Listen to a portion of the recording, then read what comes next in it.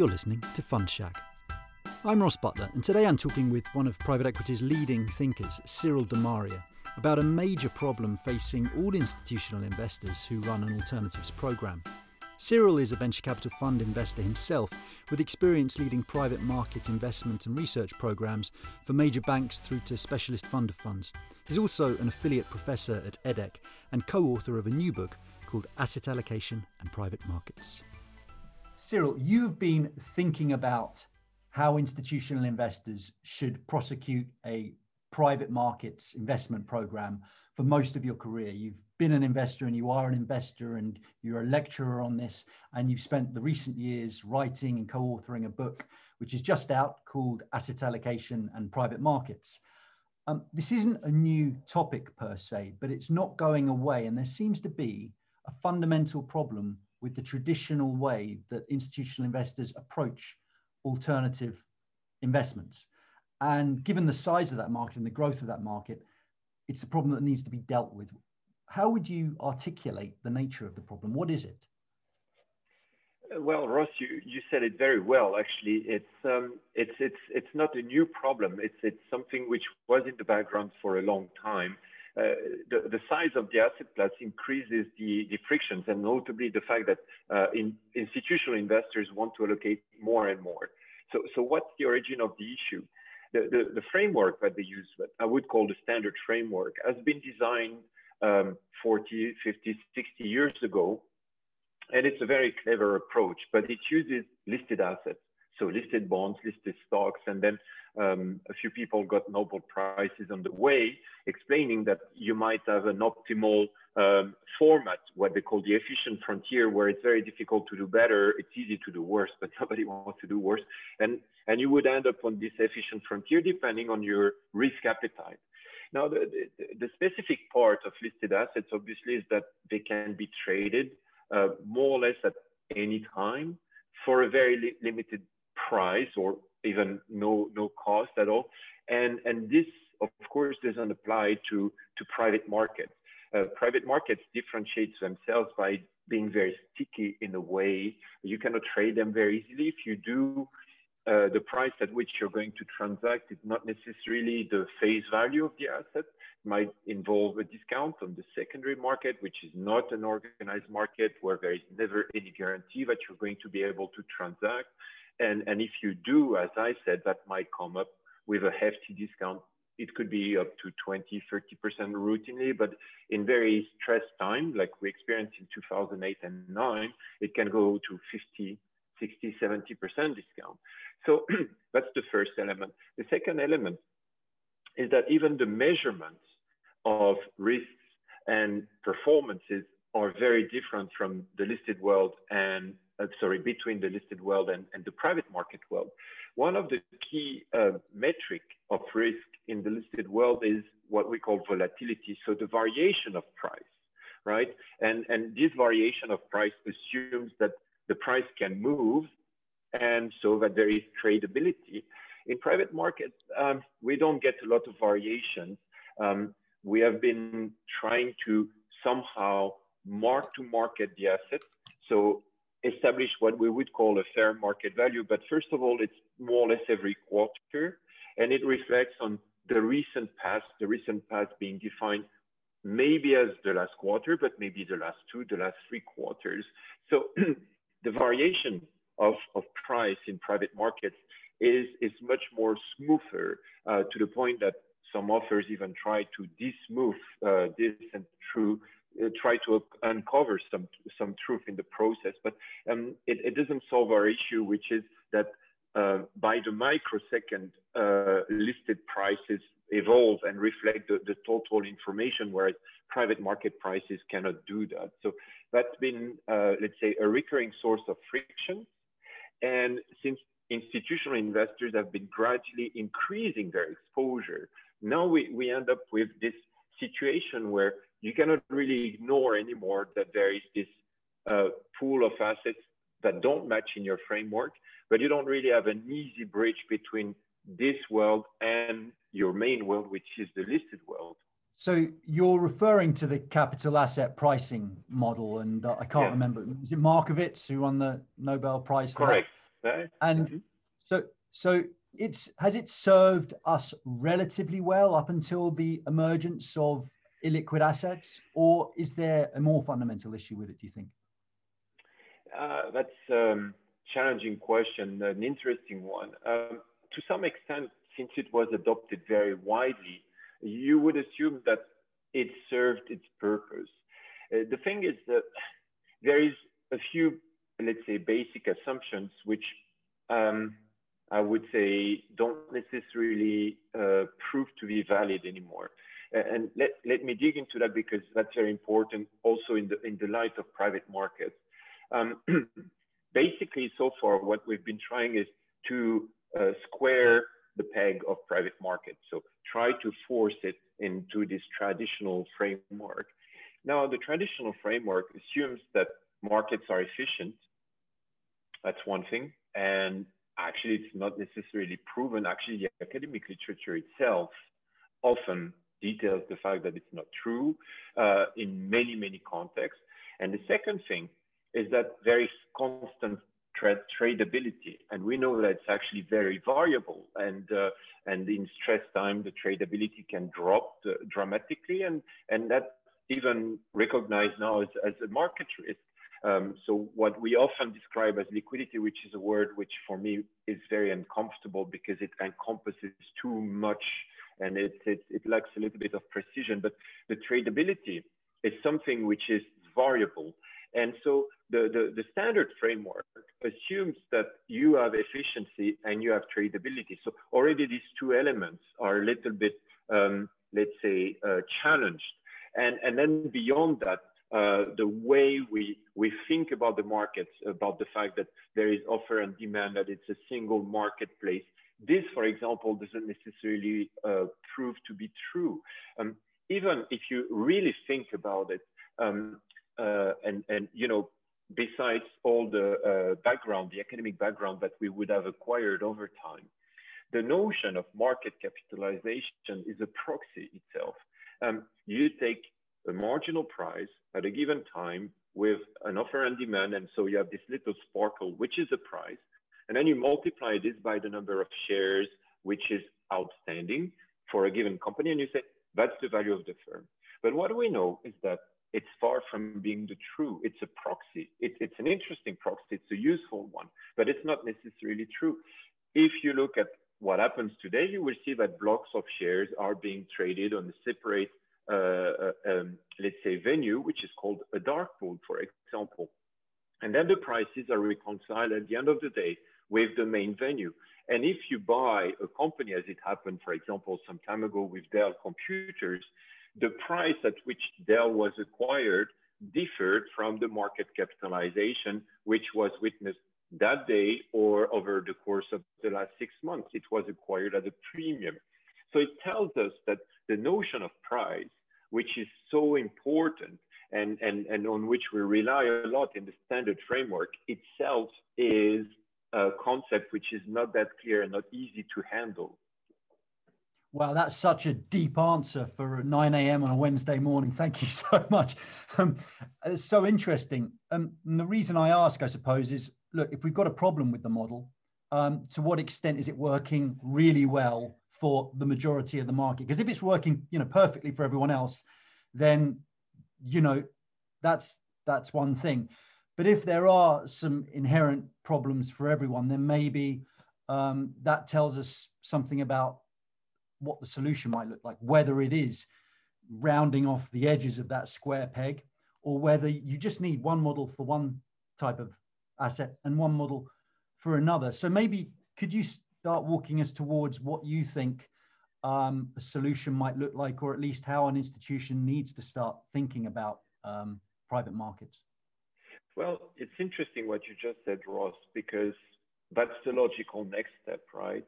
But it seems that collectively we're a little bit afraid of the unknown, or questioning something in which we have so much vested interest. It's like the model almost itself, the standard framework, has acquired its own life, and it's extremely difficult just to somehow discuss it or even criticize it. And so to your point, and I agree with you. If it's not satisfying, we should think about something else. The thing is, to think about a new model, you would need to introduce a new dimension. As we know finance, we know that there is risk and there is expected return. And the connection between the two is almost as solid as in, particle physics. There is some bounds you cannot really break. You need a massive amount of energy. And so finance is a little bit like this. But what we observe is that if you want to integrate private markets, suddenly you need X, Y, and Z being the time. And that's where actually the standard framework doesn't really apply, because Markowitz didn't include that. The efficient frontier remains valid because it's a result of a massive statistical effort, and that's somehow an optimum, right? But in our world, what you need to integrate now is the fact that you need to think about the next 3 to 5 to 7 to 10 years, depending if you want to invest in growth or buyout, or if you want to invest in timber or infrastructure. This Z-axis is very, very challenging to integrate. We are not used to it. And so in that context, we will need to forge new tools. We will need to rethink a lot of elements. And I'm not sure of who so far would be able to do that. And the intensity of the effort, of course, is massive, which leads me to the second part of your question. So how do we do it then? And in your idea to do it separately, of course, comes to mind. So we have the listed world, we keep the standard framework, we have private markets, and then we started to develop our own tools there. So we have the IRR, which we don't like, but we use. There is a multiple of invested capital, and more recently, for example, the public market equivalent, which has been, refined over time. And so we're a bit happy with that. We don't really measure risk very well, but we start to have an idea of maybe we could do it like this. Maybe we should use this kind of instrument, which is, for example, used in insurance analysis or pension fund analysis, like the value at risk. And so somehow we start to see that this starts to coalesce to have this risk-return approach. But reconciling these two worlds is where you need to be very creative. And so, and that's the last part of your question, to merge these two areas, you need to somehow convert the message. You need to create a kind of translator to somehow talk the language of public markets with private ones, or if it would ever make sense to convert a public market language into the private one. And that's where at the moment we stand. So what we try to explain in the book is that unfortunately there was no Nobel Prize among the list of the authors. So we came up with a very a practical way to do it, which is somehow to extract some of the key information from the private world, to feed in the public world, run a few tests, optimizers as they call them here, see the results, and then see how we can replicate this exercise regularly. So it's really somehow crushing the private market input and trying to fit it with a trickle of relevant information into the broader context. And this works to a certain extent. The other approach was to say we could also optimize the private market world separately, and then run it with the target of getting this trickle I was referring to fit it in the listed market. So ultimately, you could also think, I did my job on the private world, and I can really input in the public one, the standard framework, what is relevant, and run a few scenarios like this. So that's been, let's say, the approach of the book so far. It's far from being as elegant as you would assume a model would be, and mathematicians love elegance. So I have to give a spoiler here. It's not necessarily as elegant as someone would hope. Do you think that's the nature of the problem? Do you think there are only imperfect solutions and those solutions are going to be horses for courses? Or do you think one day someone's going to get a Nobel Prize for this? If I think someone could, there are very brilliant people in the academic world. Some of them have started to think, trying to build a unified framework. I think about Andrew Lowe. Is trying to, bridge different worlds and have this unified perspective, just like in physics, they try to do that. For example, have this unified model which would explain the universe. It's challenging, and I think it might be a collective effort more than just one person, a new Markovic, because the question of duration is actually fairly challenging. Let's take a very concrete example. When we talk about duration, we talk about compensation of postponing the use of capital, right? That's part of what you would call the premium, and that's what fixed income gives you, besides the fact that you take the risk of being never repaid, right? And so if you start to introduce this third dimension, you would have to analyze the duration more in details and what does it entail. And for example, in private equity, often the critics say, we don't create any value, it's just postponement, deferment of let's say, the use of capital and taking a higher risk of not being repaid. So you will need to have a massive statistical effort to sort out what is the deferment, what is the risk of not being repaid, and if there is value creation, what comes from the value creation in terms of compensation. One of the things we show in the book is that duration is not the risk. That sounds now very obvious, maybe as we phrase it today, but actually it's an improvement, because the critics of the asset class say, well, there is a risk involved, and so there is a correlation between the duration and the return. And we show that actually it's not that simple, and actually, no, it's just another dimension of thinking in private markets. I mean, I'm not a mathematician, but I look at the capital asset pricing model, and people seem to like it because it's simple. But it's only simple for a formula. It's not simple, in terms of, it's not like a proverb is simple. And so I was thinking, well, if I was to apply a proverb to it, what would it be? And I kind of think that it's relative. The world is zero sum. You don't get something for nothing. If you increase your risk, you can only increase your return by increasing your risk. That may be how the world works, but I'm not sure it is.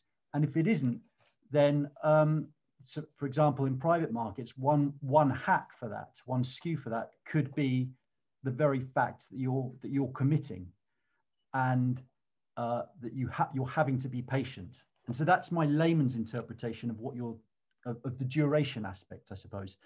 Have you been able to quantify in any way the importance of duration and time in the market, in private markets? Unfortunately, no. We have some elements of answer, but not an absolute answer. We know that, for example, there is a minimum below which it doesn't make sense, for example, to invest in private markets. Then what we did is that we started to analyze what we called, for the sake of an expression, duration risk. So what's the variation? For example, if you do a venture investment and you have an average exposure of around 4.5 years, what's the risk that you go down substantially?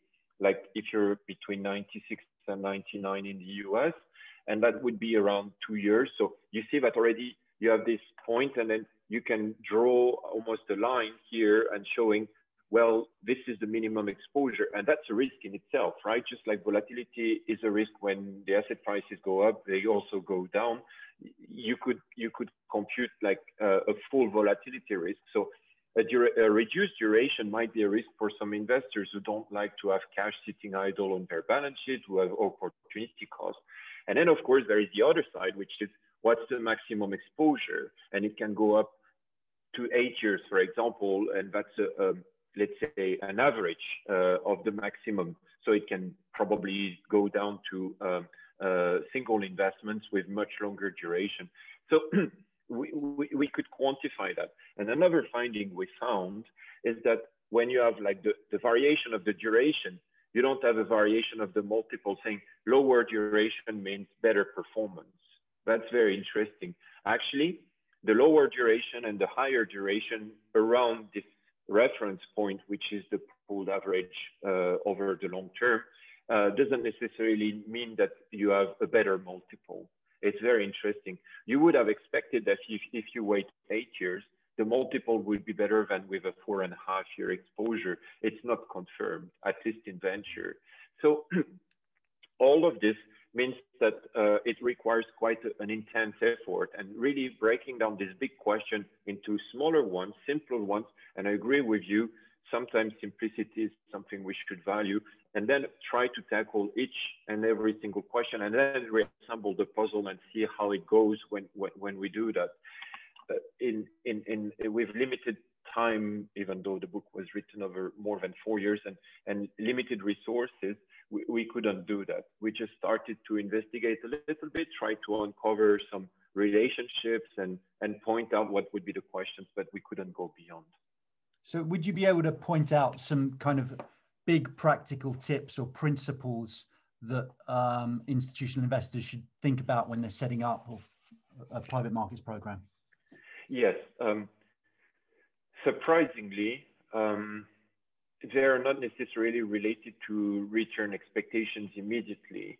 What we noticed, and that's by surveying notably the very heavy body of academic literature that we start to have now, which is a good thing, by the way. And if I look back 20 years ago, we certainly didn't have that. So we made massive progress in terms of knowledge and documenting, etc. So one of the things we noticed is that there are at least 3 elements which matter a lot. The first one is, what's your liability structure? If you think about it, you cannot invest the same way if you're unconstrained or constrained. If you're with short liabilities because you have former coal miners as pensioners, or if you have like young professionals in the IT world. So the liability structure matters a lot. And alongside, it's the regulatory framework. So it sounds obvious, but actually it's crucial. One of the things we discovered is that there are very, very few really unconstrained investors.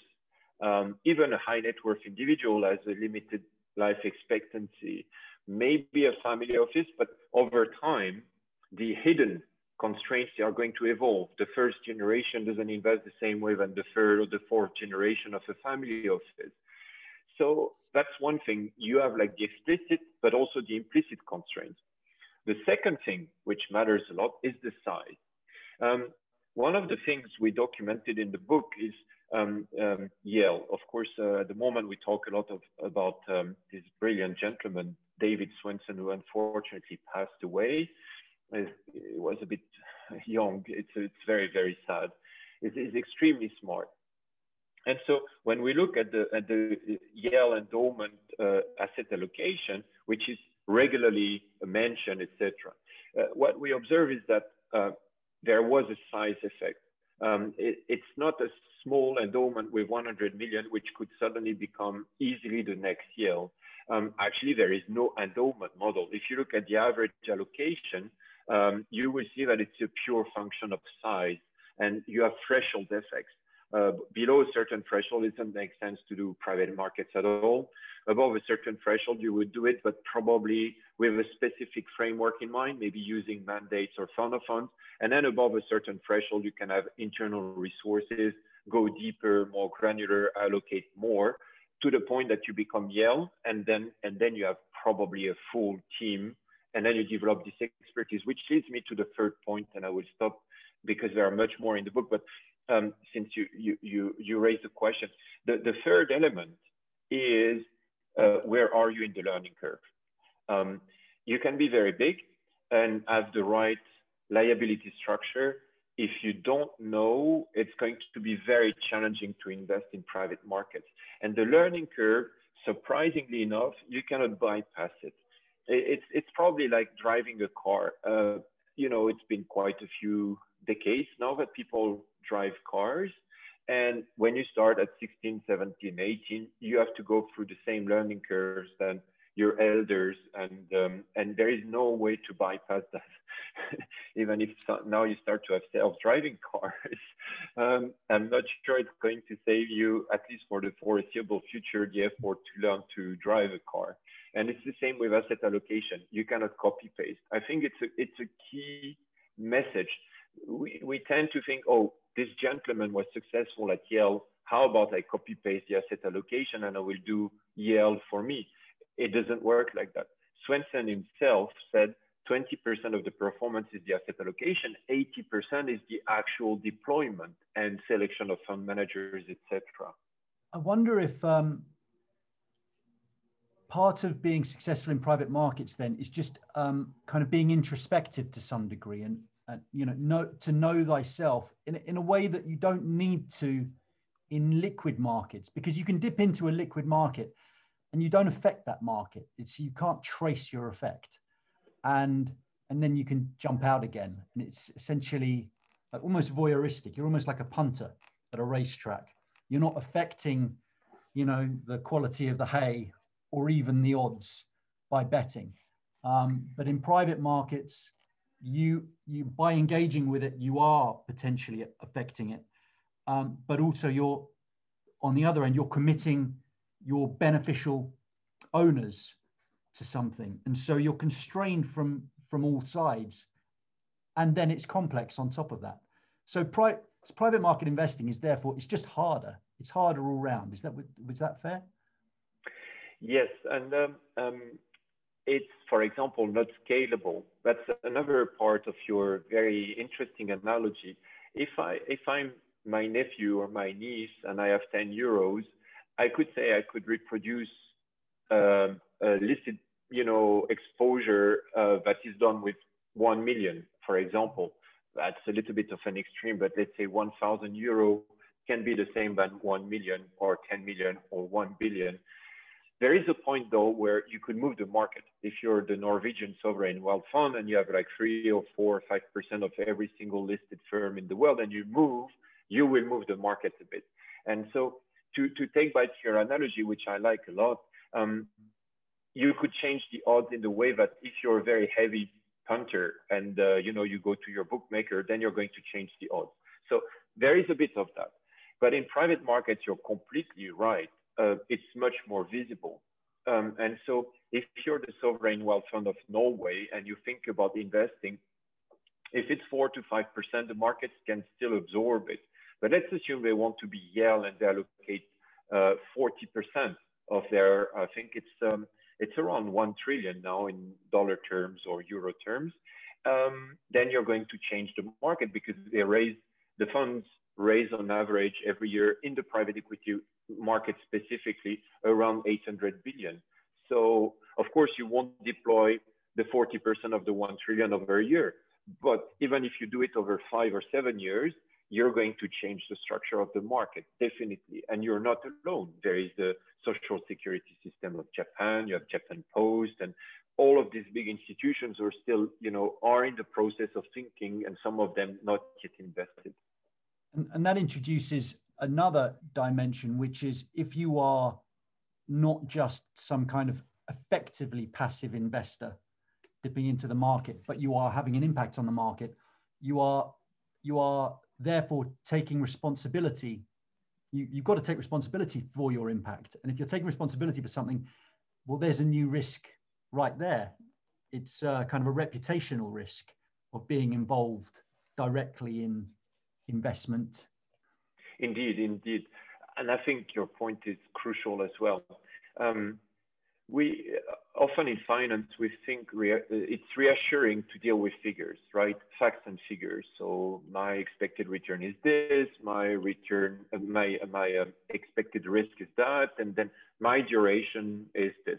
And we are happy with mathematics. It reassures us, it's factual, it's figures, etc. But the reality is that there is a lot of elements which would belong to these 3 areas, which are very difficult to quantify. And so if you're a sovereign wealth fund from the Middle East, and if you're a sovereign wealth fund from Norway, you don't necessarily have the same hidden constraints that I was referring about earlier. And one that you just mentioned is crucial, Ross. It's reputation. The reputational concerns are very different because, as you said rightfully, the beneficiary owners are not exactly the same and they don't voice their concerns the same way. So if I'm the Norwegians and I look at the press, I don't read Norwegian, unfortunately, but I assume that they read the same press than the British, the Germans, the French, and the Swiss. And so the reputation of private markets is often debated. It's not necessarily always bad, but there are some concerns which have been voiced very, very loudly. And so I'm very conscious because I have this implicit constraint, which is like I'm supposed to be the poster child of ESG. I'm Norwegian. I manage oil money. I'm very, very upset about that somehow. And I want to make the world better through my investments. And then suddenly I have to invest in private markets and I'm not really comfortable with what it involves, especially when I dipped a toe with Formula One. It turned out to be a very, very difficult investment and actually a PR disaster. So that's also one concern. And definitely it played a role in their decision not to go into private markets in the last iterations of their let's say, analysis process. Yeah, and it's decisions like that that make the market not perfectly rational and efficient, which therefore provides opportunities for other people. It's kind of a circle, I suppose. You would assume so, definitely. And I guess some investors must have briefed a little bit more easily because we know that there is capacity constraints. The very good fund managers can only welcome so many investors in their fund, and there is, you know, a limit to how much you can deploy in a fund. So if the Norwegians came in, that would have intensified the competition to get access to funds. Nevertheless, I would say there are some areas like private equity energy, which might sooner or later become a little bit like a pariah because it's, you know, non-renewable and it's oil and gas, and we see that there is pressure. And actually, I mentioned Yale earlier. One of the constraints which was very difficult to assess, and that's why we couldn't really discuss it in the book, was the fact that the students put a lot of pressure on the Yale investment office to actually get out of the fossil fuel. And I think David Swensen resisted, but it was an implicit constraint. And you know that sooner or later it's going to re-emerge because of the preoccupations around the climate change. So that's actually twisting your asset allocation, and that creates an additional implicit constraint, which is very difficult to document. How interesting.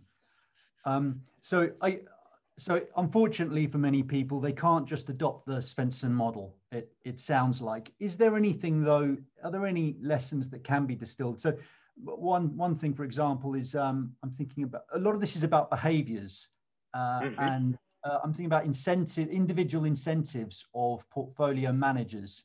Do you have any thoughts on how they could be arranged to maximize, you know, the position of the portfolio? I think you said the key word, incentives. This is a very, very challenging area. One of the key critics, which is addressed to private markets, is that it's an expensive asset class. And the answer is that doing investments in private market requires rare expertise, a lot of resources, time, effort. And so that's why we need the structure of fees, for example. But then once you have accepted that, you just basically move the problem to the next stage, which is like, how do you incentivize, for example, pension fund managers to select the best fund managers, knowing that the fund managers are the one making a very nice living and the pension fund managers not necessarily being rewarded in a commensurate way. And so if you start to think like maybe the Singaporean, but you should reward these officers very well, then the gentleman or the lady sitting next to him or her, which is who is investing in the listed stocks, say, well, I should move to the private market selection because my colleague very well and handsomely rewarded. And then sooner or later you get with the systemic issue, which is how do I incentivize my staff without, exploding in terms of costs and still having this chain where everybody tries to make his best or her best. And so that's actually a very, very challenging question. There is no easy answer to that. But what we observe is that there is a bit of leeway here. Not everybody is let's say, incentivized by the same topics. So David Swenson, it was notorious that he was approached regularly by other institutions offering him a much higher compensation, which for him, would have made sense if he was after making more money, but he always refused because I think his motivation was very different. It was not a pure financial motivation. And now the key question for someone who would manage a pension fund is, given the liability that we just assessed, given the, let's say, the approach of private markets that we want to develop, how do I find the right talents?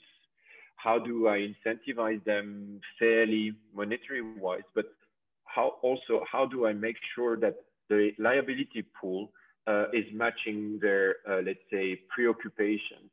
And some of them might just enjoy, having, let's say, this long-term view, let's say, not too much pressure on the day-to-day basis to show that they have been doing this and that. So there are different mindsets, different personalities, and also maybe different rewards that we can think about.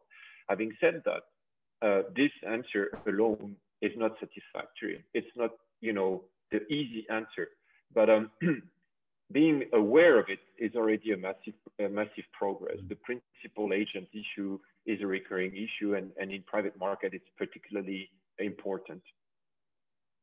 So if I want to find out more about this topic and what you and your colleagues have decided and concluded on it, where do I go? What do I search for? And are there any other kind of recommended areas you'd suggest? I think the book is just a starting point. We don't really try to answer every single question. That would be very pretentious, and honestly, it would become not a book, but an encyclopedia, if it's still such a thing at the internet age. But the idea was to form a kind of nexus where you would start with different threads, and then we have like this, let's say, list of sources where you can jump in and then, follow your path. So if you're interested, for example, we make very strong statements of the idea of replicating or dismoothing private market returns. If you're interested, then we mention the academic papers of reference, and then you can jump into that and then start to pull the thread and then look at what they look themselves, etc. So that was the main, let's say, approach. And then we hope that people can get the, let's say, the information level that they want and forge their own opinion. One of the things we've been very cautious about is not to instruct anything to the reader. We would rather that they form their own opinion, take their own risk, and somehow get to the level of knowledge that they want, instead of giving them like recipes that they should apply. We give them tips and try to come up with some innovative ideas that they can think about, test, maybe explore different areas, but certainly not telling them there are 5 models, choose your model and apply this. It's not the point, I think, and it would be a disservice to the readership. Just thinking about your book, actually, it's called Asset Allocation and Private Markets. I just wondered to what kind of asset allocation. So the reason I bring it up is it's not called kind of like portfolio management in private markets. And asset allocation, in some respects, it's not a goal, it's a strategy. And in some respects, it's kind of a very liquid market view of the world. I'm going to divide the world up into these buckets and then I'm going to tinker with it. So why did you choose to focus on that? I mean, it's understandable because that's how everyone does it. Exactly. We had a bit of debate about the title, and And the publisher, of course, put a lot of pressure on the topic because, as you said, this is the first thing that you would, look for when you start your search. Sure. And one of the things we know is that, for example, in asset allocation, you have something which is called a strategic asset allocation and one which is called a tactical asset allocation. And if the strategic, which we've been discussing, Ross, you and I, from the beginning of this session, is basically the reference point we implicitly chose. But when it came to tactical, there is barely anything. So you have secondaries and then you have co-investments or direct investments, but that's it. And so indeed, you're right, we could have chosen a different expression. But the real choice was to say, we want to tackle an easy part, which is that you have private market and you have asset allocation, and these are two different worlds, and we need to reconcile them. So that's why we decided to head on use an expression and another one which normally don't sit very easily together. That was the choice. Right. I should probably have led with that question, but anyway, at least we got that. No, it's a very legitimate one, and I'm happy you ask it because sometimes we just bypass and we want to go to the bottom of the technical aspects. But asking, let's say, broader questions is very fruitful and fertile and helps us to think. So I'm glad you asked it, actually. Cyril, it's been a great pleasure speaking with you. Do come on again. Thank you. With great pleasure. Thank you very much, Ross. You've been listening to the Fund Shack podcast. Make sure you subscribe and visit our website at fund-shack.com for many more video interviews. It's the private capital channel for alternative investment professionals. Thanks for listening.